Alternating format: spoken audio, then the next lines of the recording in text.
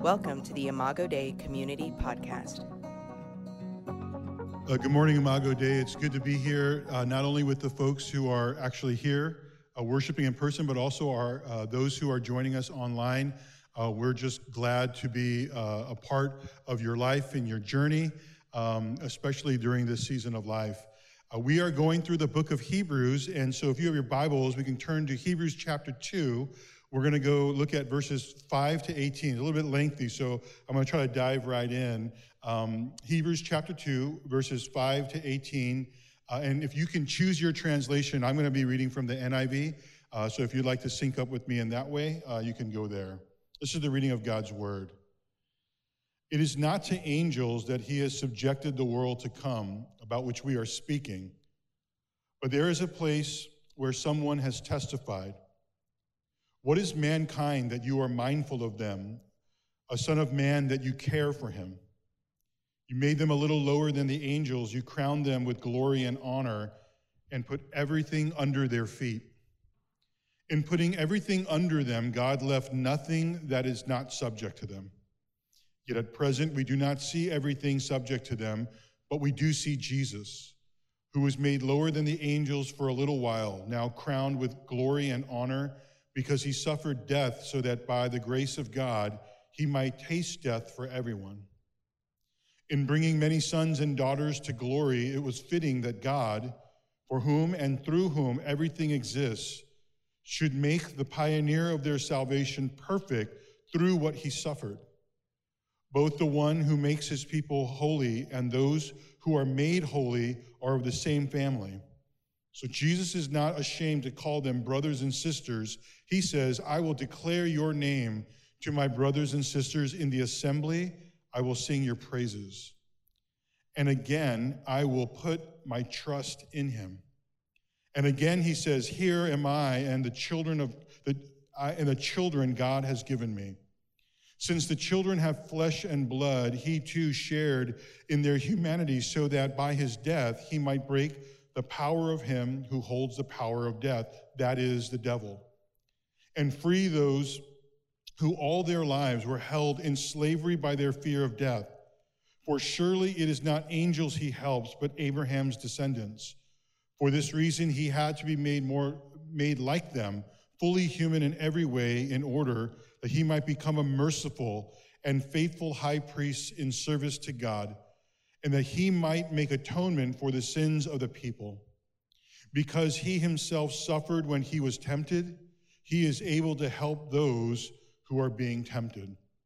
I'm going to actually, we're going to have on the last slide just the last verse, because I'm going to really drill down, and the bulk of the sermon is actually going to be on this verse where the author of Hebrews says, because Jesus himself suffered when he was tempted, he is able to help those who are being tempted. I'm going to focus on this one verse in part because Hebrews is very, very complicated.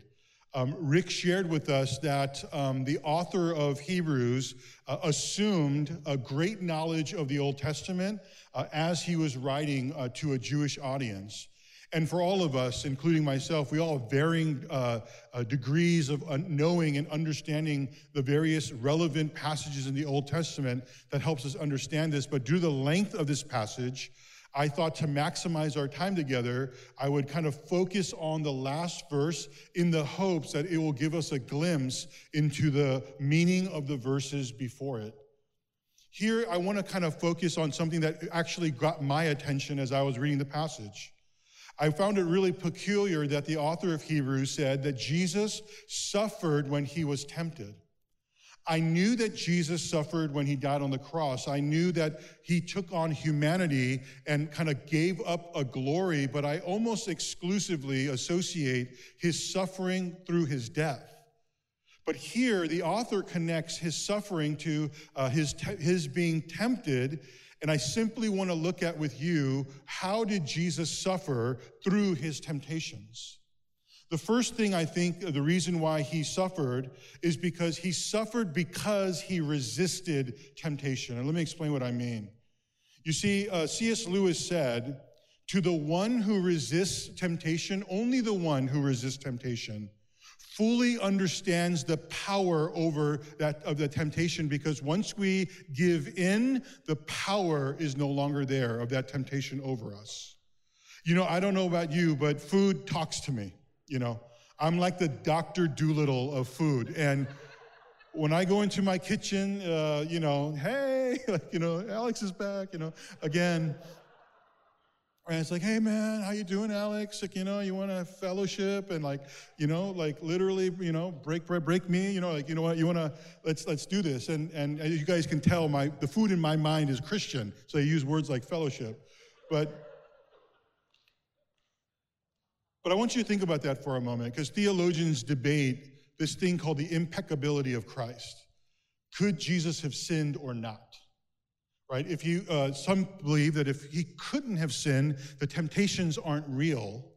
And some people believe, no, because he was 100% God, it was impossible. Now, my opinion, for whatever it's worth, doesn't really matter too much, but I believe Jesus was unable to sin because he was fully God. But just for a moment, you'd say this, that the power of the temptation is not necessarily experienced in whether you have the potential to sin or not. It actually is experienced when you resist it.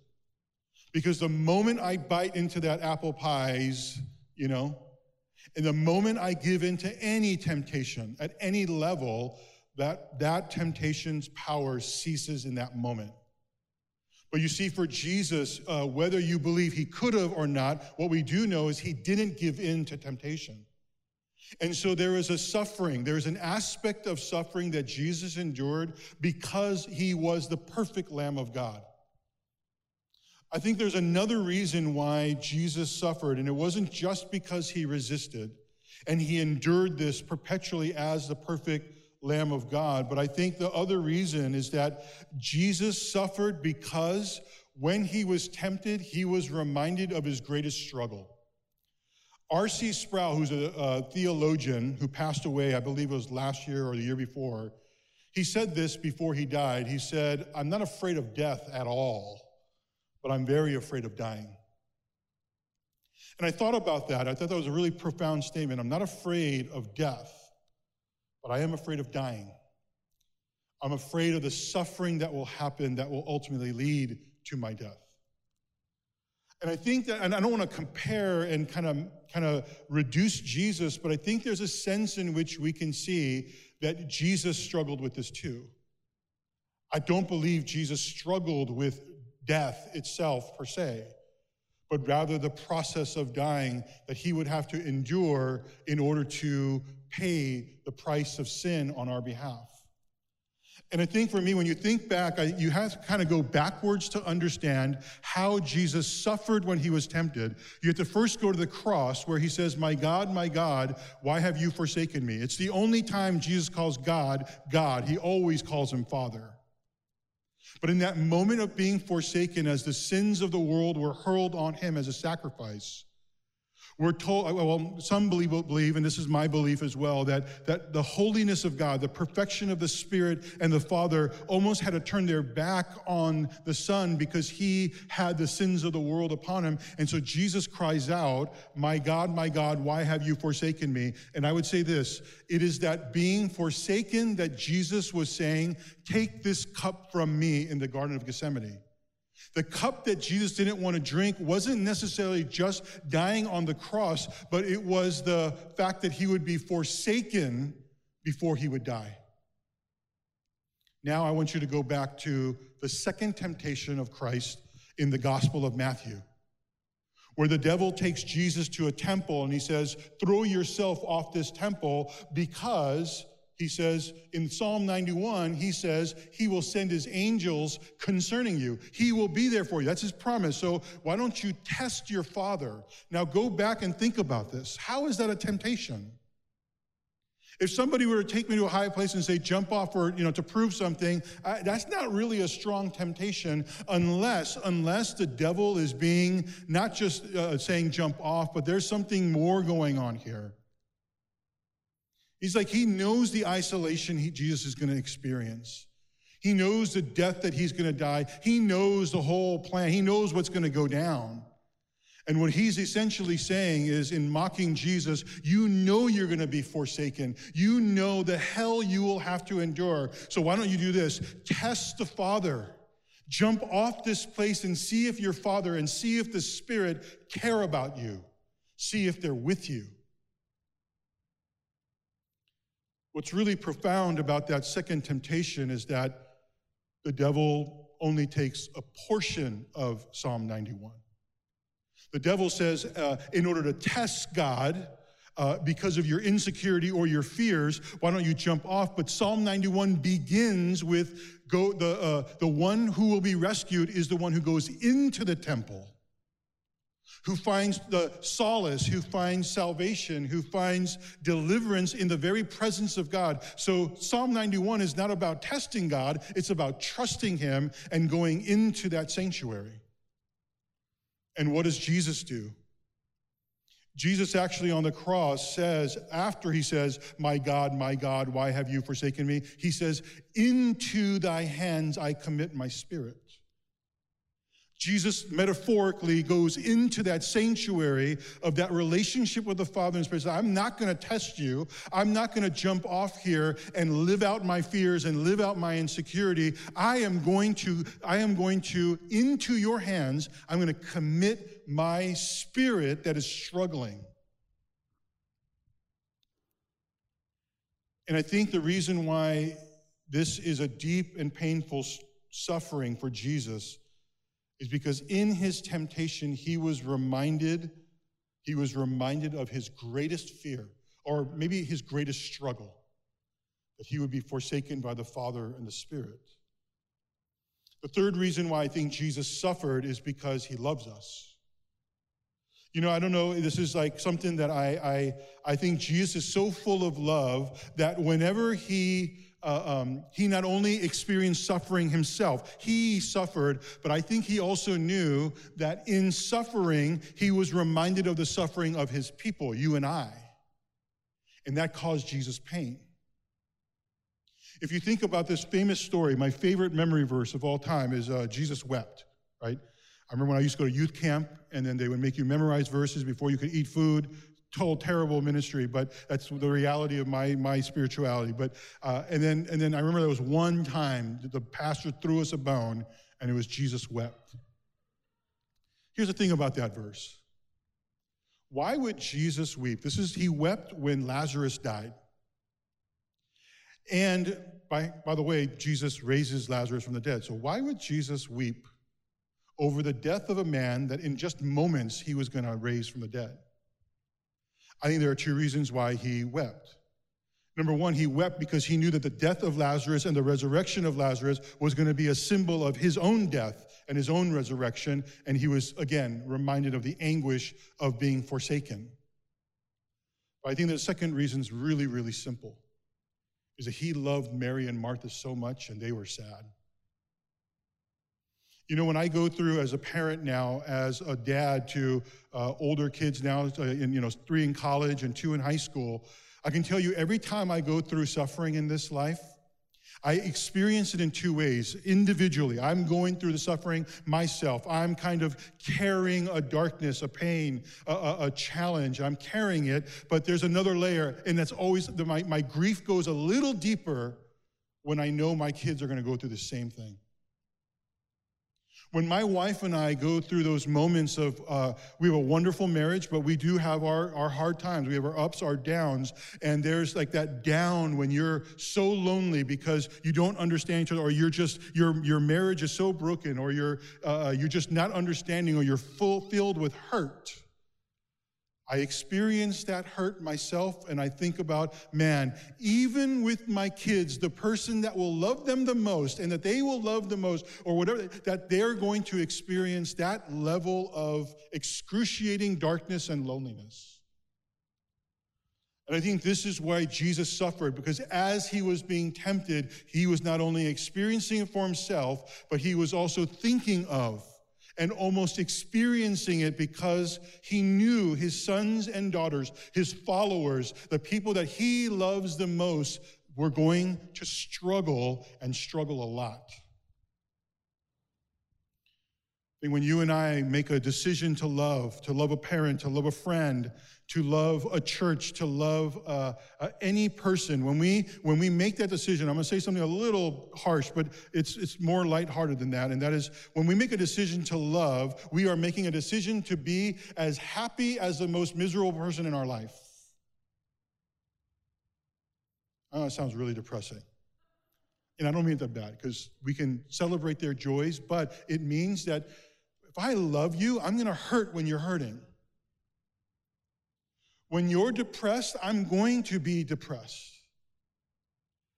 And when you have joy and you're excited and you're full of hope, I'm going to be hopeful as well, but I'm also going to suffer with you. That's the decision love makes when it chooses to love.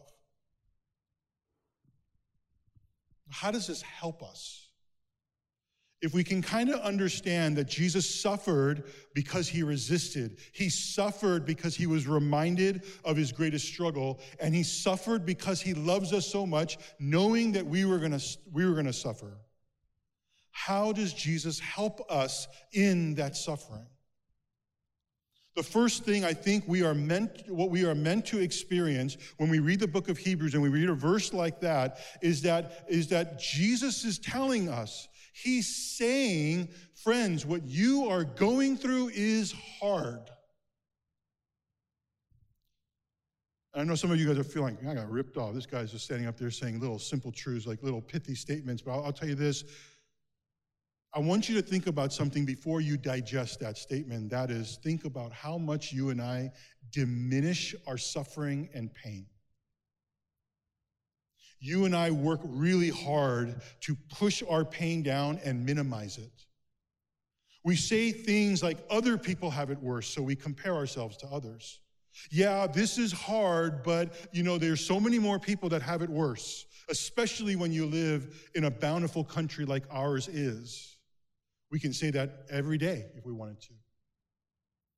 Others of us, we will say that, we'll do it through guilt and shame. We won't do it through comparison. Sometimes we do it through guilt and shame where we say, it's only a struggle because I'm so sinful.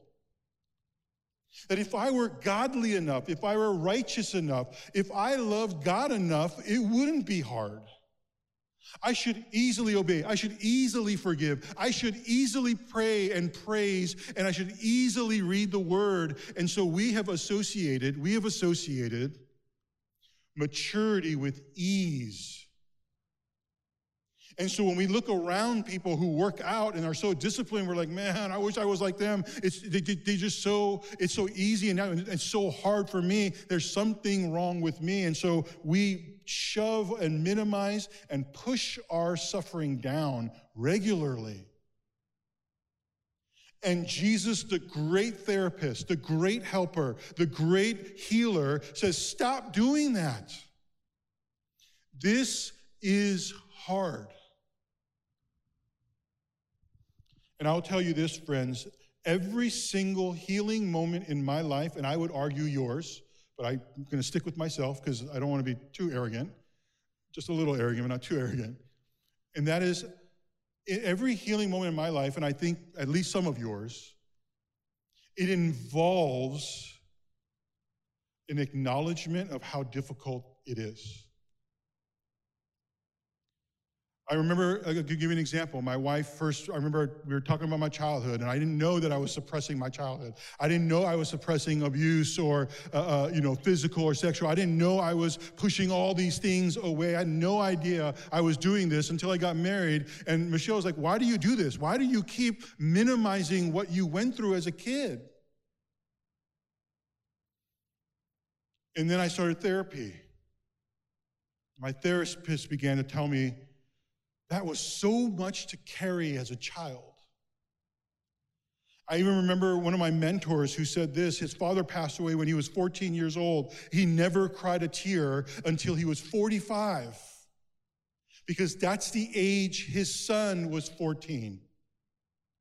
And he couldn't see the suffering of his own loss as a child, where he had to grow up really fast and he lost this person in his life. He couldn't even understand that until he realized, Man, my 14-year-old son, if I were gone, what a weight for him to carry. And it was the first time he cried over the death of his father. And so you have this God who not just suffers, but in his suffering identifies with us and says, you know what, friends, it is hard.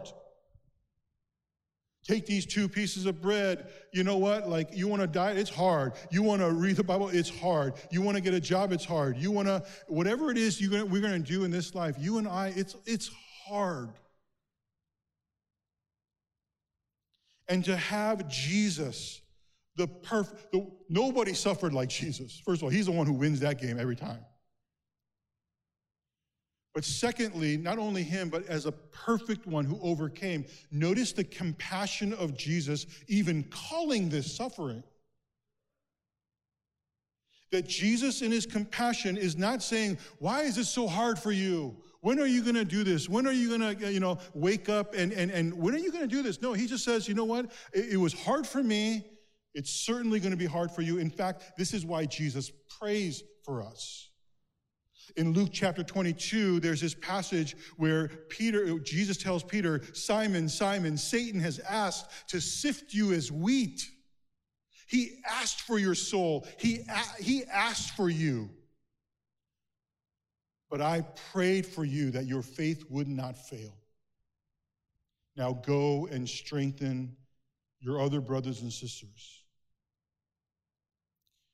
Jesus telling us it is hard means that we are free to deal with the reality that this, in fact, is hard. And I say free because we associate ease as a sign that we are good, but rather no, we are free to get the help that we need in order to get through the hardship of the temptation to walk away from God, to walk away from love, to walk away from the gospel, to walk away from the voice of the Spirit, to walk away from the Father's embrace. All the temptations that we have, they pretty much come down to those things ultimately.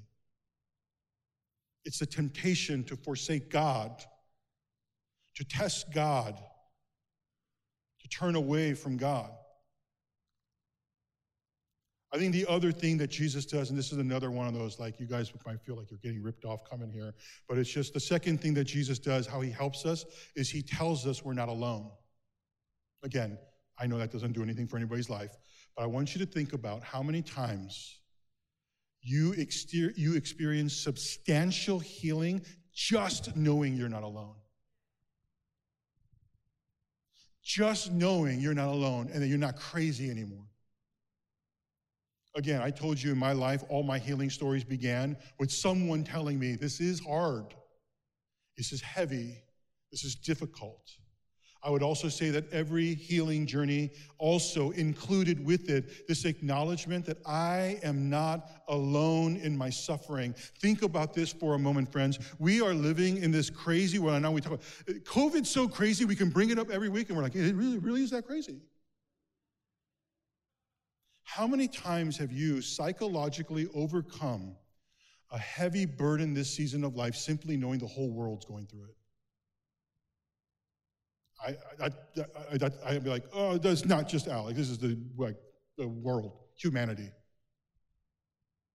Think about that for a moment. And now receive that statement. Jesus is saying, you are not alone. The other thing that Jesus tells us, and it's not in this passage, I have to bring in other passages to support this, but Jesus also, I think the reason why he helps us in his suffering is that ultimately he's not only proof that suffering is hard, not only that it's real, but he also is proof that it's temporary. And this statement right now is going to do one of two things to you, maybe both. It's going to give you a sense of relief because you know that there are things that will pass. But there's another side of you also that will struggle with what I just said because there is something in each of us that we will suffer until we move from this life to the next. There are a lot of things in our life that will pass within this life, and we will experience victory, we will experience healing, we will experience tangible, real relief from our suffering because God is gracious, He is good, but there are also other things that will be the thorn in the side of our flesh that we will carry with us, and the only benefit will be the gift of knowing that we're not home. You see, friends, you and I, as humans, we can handle a lot. We can handle a lot. Just think back to this past Christmas and New Year. We can handle a lot. But I'll tell you this, nothing makes hope escape our soul faster than not knowing there's an end. And so for us in the gospel, what we see is not only Jesus who resisted temptation, he was the perfect Lamb of God, then he was slain. He died on that cross for us, but the gospel also tells us he rose again. He conquered death. He conquered sin. He conquered it all, which means that no matter how dark this world looks, it is all temporary. And we will experience the kingdom breaking through every now and again. Thank God for that. But there are other things where it's not yet realized until he returns. So some of us are going to have to remind, the way that we're going to get through and we're going to walk with Jesus is to know that Jesus is proof that some of our suffering will end in this lifetime, but all of it will end when he returns.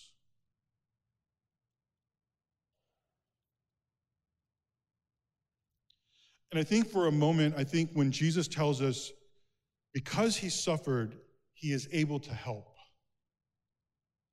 I think in that same way, you and I have to walk away with a very tangible application. Not only to acknowledge our hardship and our difficulties and struggle and allow Jesus into our hearts and into our suffering and into our darkness. We have to invite him into those spaces. But I think there's another thing that we also have to do, and that is to know, I want to be very, very careful with what I'm about to say. That is that our suffering is going to be the thing that will help us help others. And again, today is a day of cheap statements that I need to qualify. Number one, I want you to hear, I want to be very careful, especially Christians. I want us to be very, very, very, very careful. Do not hear me saying that the purpose that God puts suffering in your life is to help others. I'm not saying that at all. I don't want to for a second pretend that I know why God allows suffering in this world. I don't.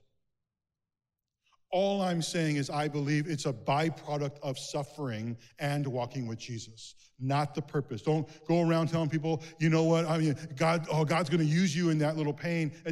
No, we don't know the heart and mind of God in that detailed of a level. But what we do know is that as we experience substantial healing, that we end up, and if we offer our brokenness to people, not our success, our brokenness, we actually become people who help. And I want us to pause for a moment because that's a cheap statement, it's a cliche, it's so obvious, but think about this. When do you and I feel good in giving advice? We always give advice with the things that we think are our strengths. We share our successes, how I got more customers, how I made it through law school, how I did all the things, but that is not the stuff that helps. The stuff that helps is how hard it was to make all of that work. Because what that does for every individual is it releases a hope that maybe what Christ did for you, that he can do for me. And so the practical application is this, friends, that if we are suffering and if we walk with Jesus in that suffering, then number one, you and I can be a source of compassion for the people in our lives who are suffering. And we no longer have to say, that's nothing. We don't have to be dismissive of the suffering of other people in our lives, which we do quite a bit. I'm Gen X. I used to work at a church that was exclusively millennial. In my arrogance, I was always dismissing their problems.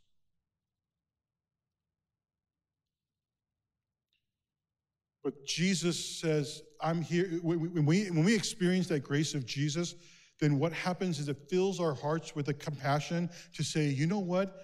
That is hard. Number two, you and I, like Jesus, we can simply be present with them. We can hold their suffering and offer our story, and we can simply be present with people and just offer the ministry of presence and being with people as they suffer. The third thing we can do is simply be with them, and we can wait patiently and expectantly with others as we wait for our hope ourselves. There are things that will pass in this life, and there are things that will only pass in the life to come. I'm going to tell you guys a story. You might have heard it. I probably got it from like Chicken Soup for the Soul or something, so forgive me. And it's a fake story. It's not real. Like anybody I know or like some like some biography I read. It's just a cheesy Chicken Soup for the Soul, pastors.com or something. I got something terrible like that. There was this king. And he was struggling, and he talked to his kingdom, and he said, I will give half my land to anyone in my kingdom who can help me when things are, to help me when I'm struggling and to help me when I'm doing well. And because he noticed that he had high times, he had low times, and that both were difficult to manage. And everybody tried, they failed. And this one guy came, and he had this little box with the inscription on it, TTSP. And the king said, what is this? And he says, my king, it's this too shall pass. That when things are good, my king, this too shall pass. It'll make you humble. And whenever you're struggling, you remember this too shall pass. And I think for us, the words that I hear from Jesus in this passage is that this too will pass. You and I, we are all carrying something very difficult, and we are working hard to diminish the level of difficulty. And yet that temptation is tempting us to quit on people, on love, and on God himself. And so this Sunday, we come again by faith. We come in faith, not to test God. We are not here to jump off the temple, as it were, but this is our act of faith to run into the temple, to say that the presence of God in Christ is the only hope, is the only healing that I will have. And so we come by faith this Sunday to receive the help that Jesus offers because he suffered just like we did. And by remembering that his help flows from his suffering. It is difficult, you are not alone, and this too shall pass, either in this life or the life to come. Let's pray.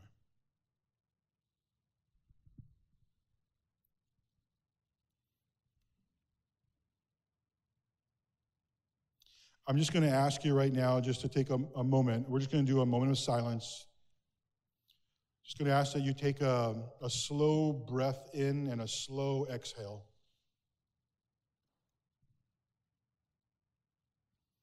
And just want to give you a moment of silence to just digest not just the suffering of Christ, but the help that he offers. And then after that, I'll close this in a word of prayer, but I just want us to just kind of take a deep breath.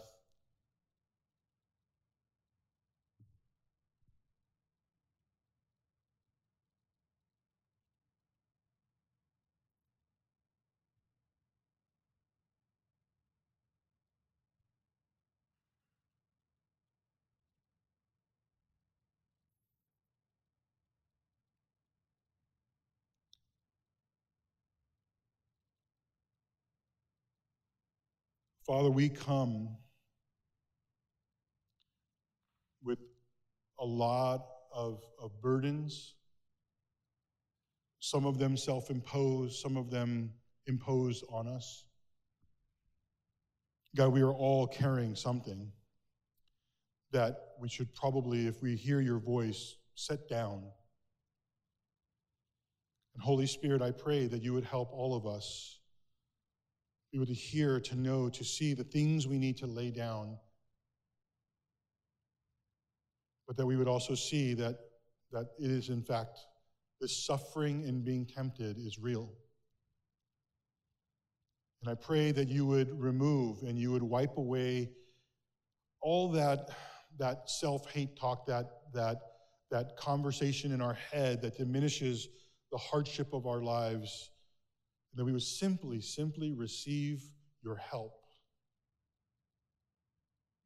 And in doing so, I pray that you would not only help us so that we could help others, but I pray that we would collectively that you would knit us together as a community in that effort, and that we would be able to bring healing and restoration to our city.